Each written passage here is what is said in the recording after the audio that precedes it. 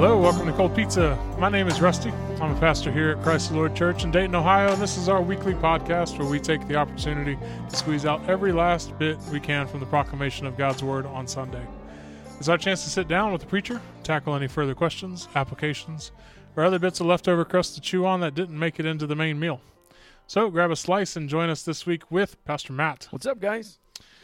I want to remind you guys as we get into this that we would like your questions. We've talked about them a couple times ago, I think, with Pastor Jeff, some stuff that people had asked. And really want that to be a component of Cold Pizza where we can say, hey, what leftover crust do you have? Like last night, I left like 4 crusts after we were watching the Packers because it was good pizza, but the crust was not great. Yeah, I agree. Yeah. I did not eat mine either.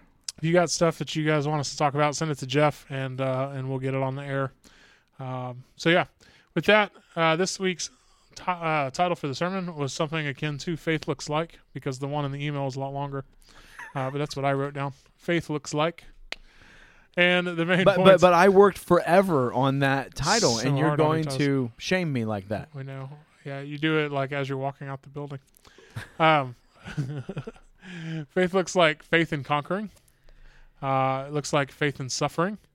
And then realizing that commendation comes only through faith. Now, it was a good sermon and a great close to this chapter. And I appreciate your thing at the beginning of saying, like, he's not diving into all this, so we need not dive into all this. Yeah, and I think we could have. Sure. We could have went back, and, we could have spent 10 weeks there. But, and I think there would have been plenty of justification to do that. But he doesn't, and I think we should feel the freedom to not. So There's the reality of reading our Bibles too, that when they rapid fire, they're doing it to let you feel the weight. Yeah. They will. 2 comments there. We did dive in a little deeper, like in the rest of 11. Yeah. Namely, he would give 2 verses for Moses or 2 verses for Abraham or Noah or whatever, and then we would dive back. But he clearly lingers on that name for at least a moment. And the second thought I have is sometimes, like when I read publicly as a rhetorical or a rhetoric skill, I will drop my emphasis and I will change my speed in order to place emphasis on certain things without just skipping over things, which is fine too. But and that's basically what he's doing here. He picks up his pace. He does a boom, ba-boom, ba-boom, ba-boom, because I just want you to see that this big overarching picture. So I think if you were to preach 30 through 40 and not hit the big points like I did on Sunday, then I'm not going to say you're unfaithfully preaching those verses, because you might just get into more of the weeds. But if you preach those verses and you don't hit the big strokes, if you will, then I think you miss what he was going after. Yeah, absolutely. Well, yesterday you were talking about one thing that you left on the cutting room floor for us. You want to go ahead and tackle that real quick? Oh, the one about women receiving back the dead by resurrection. Yeah, it's almost October. Go ahead. So there's some debate even on who these are talking about. And as one commentator said, the statement most likely refers to the widow of Zarephath, whose son God raised through Elijah in 1 Kings 17 through 24, and to the son of the Shunammite woman whom Elisha raised in 2 Kings chapter 4, verses 18 through 37. Now, Elijah and Elisha are certainly very important Old Testament prophets. But I think if we're not careful and we get caught up on who is it and exactly what's going on here, we miss the fact that what's happening is something that was good is being compared to something that's better. And that's the point. So there's a resurrection of these that these women received back that is good, but it's pointing ultimately to a better resurrection, which is Jesus, the firstborn of the new race. So that's what you've got to pick up there. that sometimes, to put this now back into the context and the way I framed it for the sermon, is that sometimes faith in conquering looks like overcoming death, right? It looks like Lazarus being raised from the grave. It looks like these coming back and being resurrected. Now, ultimately, though, all of that success points forward to Christ, of which we only get to partake in if we are commended for faith. Yeah. So there you go. That's all I wanted to say. And I probably could have said that on Sunday, but Well, I think that's a good one for an example of where we kind of feel out that line of like, yeah, you could have left it on Sunday, but was it really driving the main point? No. Does it change everything? No. It could go in or out as far as like ability, but when we're trying to really trim and make it about something, that's what makes preaching a little special. Beyond the other components of it, is that it's really a package that we're trying to put together. Yeah, it was. Honestly, it was one of those. If I'd have thought about explaining it as clearly here, as I just did, I might have left it in. And one of the main or the only reason that I decided to bring it into this context was because I didn't want to neglect it. I didn't want to skip over it. I'm not going to do that. So I want to make sure I teach on it. But it was more at the moment I just could not figure out a way that like it fit in there well, at least in teaching, without having to. And sometimes I do this. But without having to say, all right, pause. Let's address this right here. Because it does, even just reading it on the surface level, to me it feels a little out of place. It seems positive and in place in that sense, but a little different than the other things that happen. So there you go. Yeah, when I'm reading that too, I'm leaning into not just the there's something better coming, but like, hey, let's not lose the fact that these people were dead and they're alive again. Yeah. Like these phenomenal things that shouldn't happen otherwise, these great conquests, these great powers, this conquest over death, right? Yeah. So it's that heightening and building aspect is wrapped up in that. Yeah. That's good.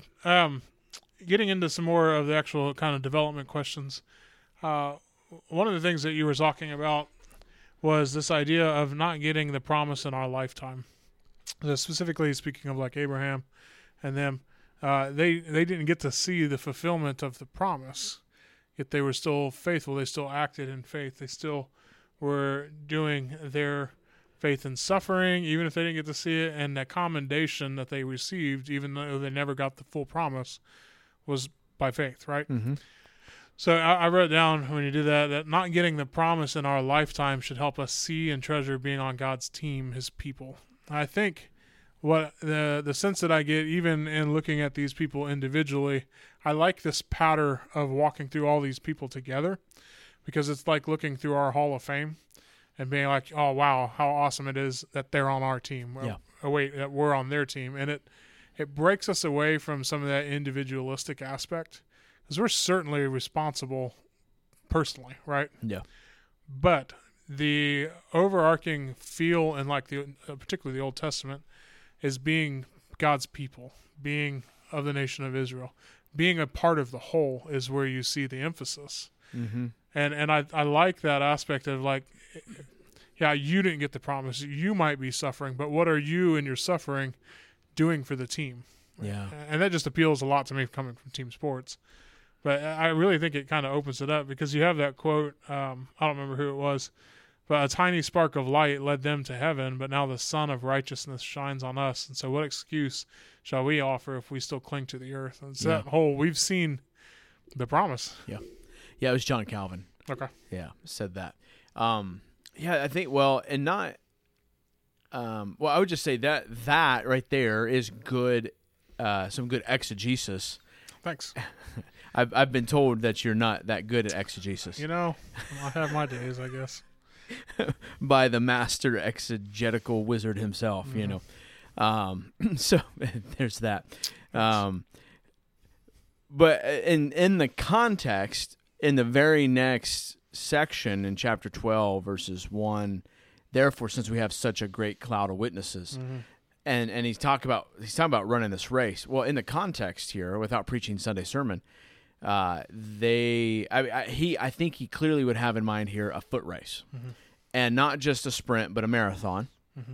And those in the grandstand cheering you on are those whose lives scream faith. Yeah.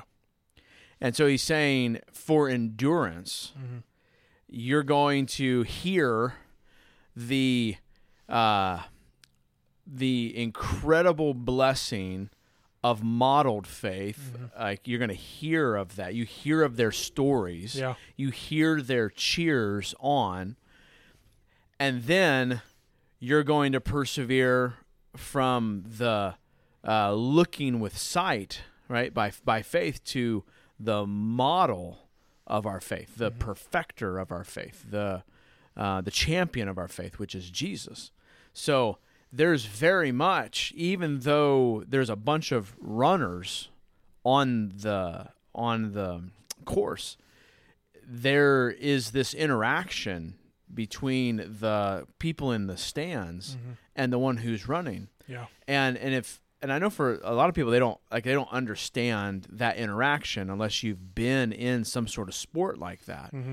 But like, I remember Pastor Jeff talking recently about, when you're coming across the finish line of a marathon and you hear the crowd is cheering you on. There's this unique connection that happens between those people, and it may only last for a moment.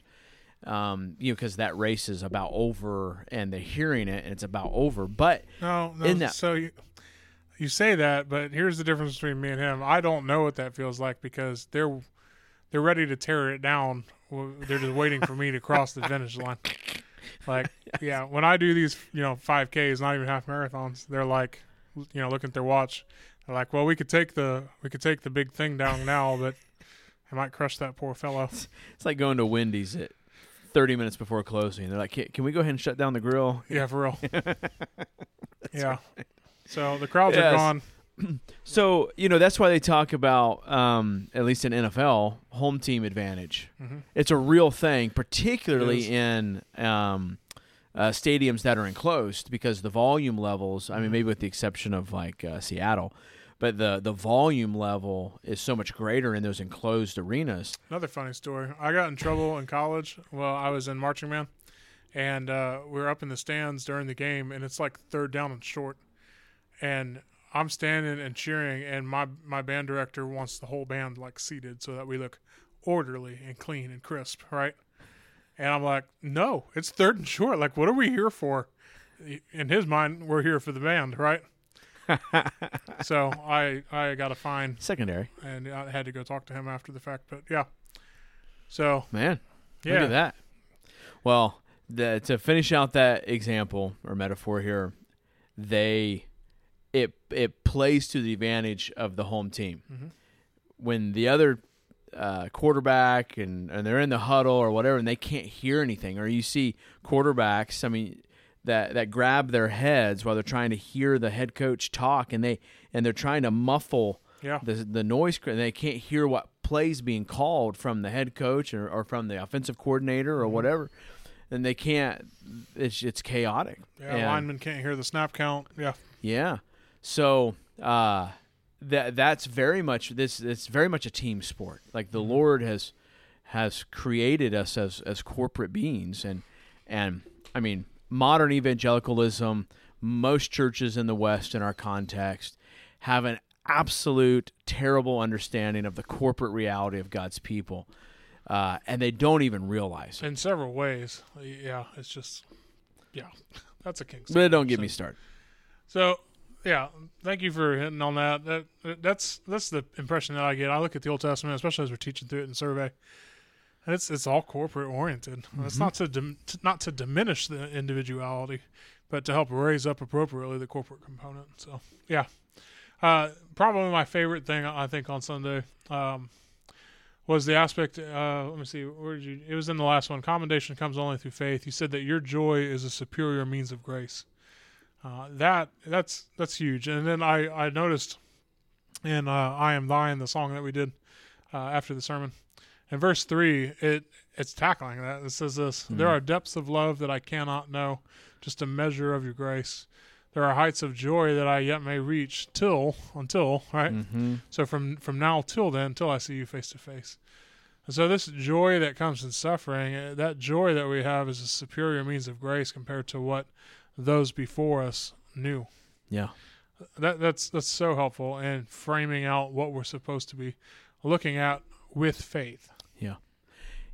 Having joy, both in conquering and in suffering, is a mark, or a true mark of someone who has all that they need in Christ.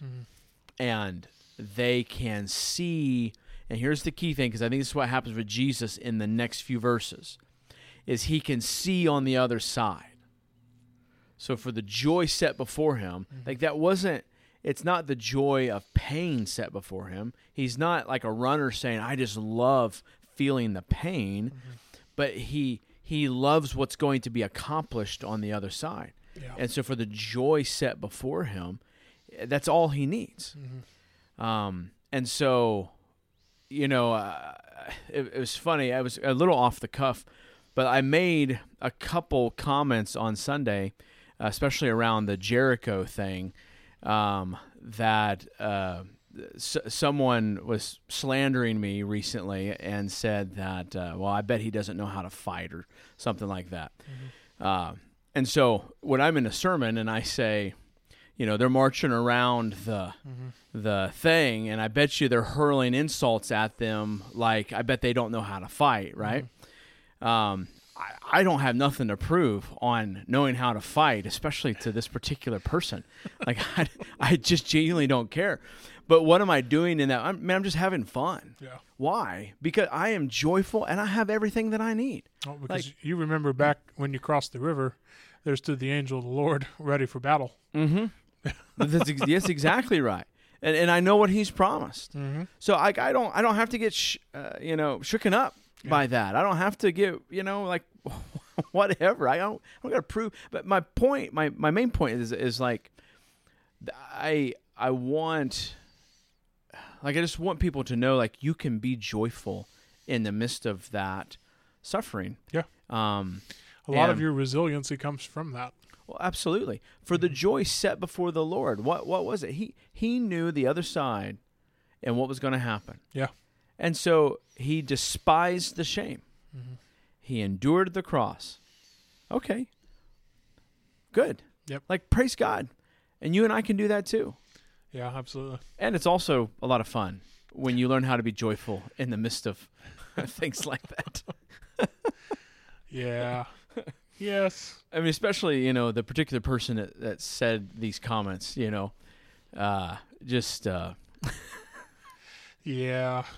If you don't know what I'm talking about, those who are listening, then don't worry about it. It's just your run-of-the-mill. Just let it go. Slander. Monday morning quarterbacking. Yeah. That's right. One thing that kind of leads from that is, to kind of wrap us up, is as we look forward to chapter 12, we're sort of shifting focus away from how much we've been harping on faith, right? Yeah, and we're shifting from indicatives to imperatives. That's the primary shift here in verse 1. So, can you, without preaching this Sunday, no. What are some words of caution for us in forgetting what we're starting with as we look to all the doing? So how can we be more settled in our being this week as we think about it before we head into our doing? Man, especially when you look at like verse 3, right? He's yeah. the founder and perfecter of this faith. Yeah. Point 3 of this yesterday's sermon. Mm-hmm. There it is. Like that is his exclamation point.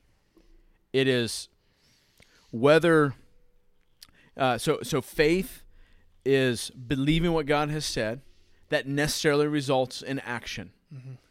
The combination thereof will lead to all sorts of outcomes. Don't let the outcome judge your faithfulness. Let the author and perfecter of your faith judge your faithfulness. Mm-hmm. Because sometimes the outcome will be preferable, and sometimes it'll be not so preferable. But what should be preferable above all is that your faith was modeled after the author and perfecter of your faith. Yeah. At the end of the day, you will be commended upon one thing and one thing only. It'll be your faith. Mm-hmm. Period. So, as you get into the imperatives, you cannot forget that. And as goes our preaching as normal, I'm not going to rehash all of chapter 11 every step of the way through 12 and 13. Going back to your sermon on building the house. Like that chapter 11 was a rehash of the foundation, the faith, right? All right. So Yes. I may not rehash all of that. It doesn't mean I've left it. It doesn't mean it's not important. Yeah, just look under your feet. Yeah, exactly. Like we're on the first floor, the second floor. That's cool. Don't forget, there's a foundation underneath. So that's what I would say. Don't forget that. Yeah. And I'll try. Our preachers will try to remind us of those things. But the thing is if I've got 55 minutes to preach and I spend 45 minutes of it reminding you of old material, right? Then how are we ever going to move on to maturity in Christ? Yeah. We're not. And so that's where most churches are. They just well, most churches are just talking about a bunch of garbage, like, how to manage your 401k. But the churches that are a step above that or just spend 45 minutes rehashing the same thing every week. And then they call that gospel preaching. Yeah, we should just start with the Enoch one. If you want to please God, you need to believe he exists and that he rewards those who seek him. That's right. Here's how we seek him. Let's go. That's right. Last thing before we move on or before we end here is I loved that John Calvin quote of basically like, man, we're all going to have failures. Confess them and let's move on. He said, thus in all the saints something reprehensible is ever to be found. Yet faith, though halting and imperfect, is still approved by God. There is therefore no reason why the faults we labor under should break us down or dishearten us, provided we by faith go on in the race of our calling. Now, as we've learned today, leave that up there. As we've learned today, before this podcast recording, that some people don't know how to read. Yeah. Not that that would be anybody at CTL anymore, but some people don't know how to read. So we're all going to have a bunch of screw-ups in there. Like, we're going to mess up. Like all the people he listed. Yes, like everyone he listed. But you have no reason to let it weigh you down, to let it enslave you, provided, which means if you do this. So it's the conditional statement. And that is your faith works itself out. But that's the conditional statement. There's no need to get weighed down under your sin and your imperfections, provided that by faith you go on to run the race. And now let me be clear. Running that race involves repentance, involves saying, I'm sorry, fixing whatever you broke. But there's a difference between saying you're sorry and fixing whatever you broke and even being sad. There's a difference between that package and being weighed down underneath of it. Yeah. Like a boulder on top of you. Yeah, you talked about that yesterday about how there may be things you need to walk back on that Right. road of repentance, but those are all the things that are wrapped up under Ephesians 2:10. Right. The things that God has called you to do and designed in advance for you to walk in. Right. So, Right. This is not a particular struggle of mine, but I know lots of people in our congregation with this particular struggle. And it's just always been in my mind, like you're forgiven. Like, Yeah. but you're forgiven. I don't know what else to tell you. it's the double But you're imputation, forgiven. man. It's a double imputation. People can like half accept the fact that they've had their sins forgiven, but the aspect that you have Christ's righteousness and that's how he sees you, that one's a hard thing. Yeah. Yeah. That's the double cure that you hear about. So, Yeah, well, side note, I realized today that this is episode 55, which means we've been doing this for over a year. Wow. So, yeah, our first episode was on September 12th when we changed our name. So it's been a year since we did that, which, I don't know. Heck yeah. Time goes fast. I love it. Yeah. So if you are still listening, both to this podcast and this particular episode, thank you. And we hope that the past year has been super helpful because That's right. we've enjoyed it. But as always, we want to continue encouraging you for another year to go know, love, and obey Jesus as Lord over all. And we'll see you next week. See you guys.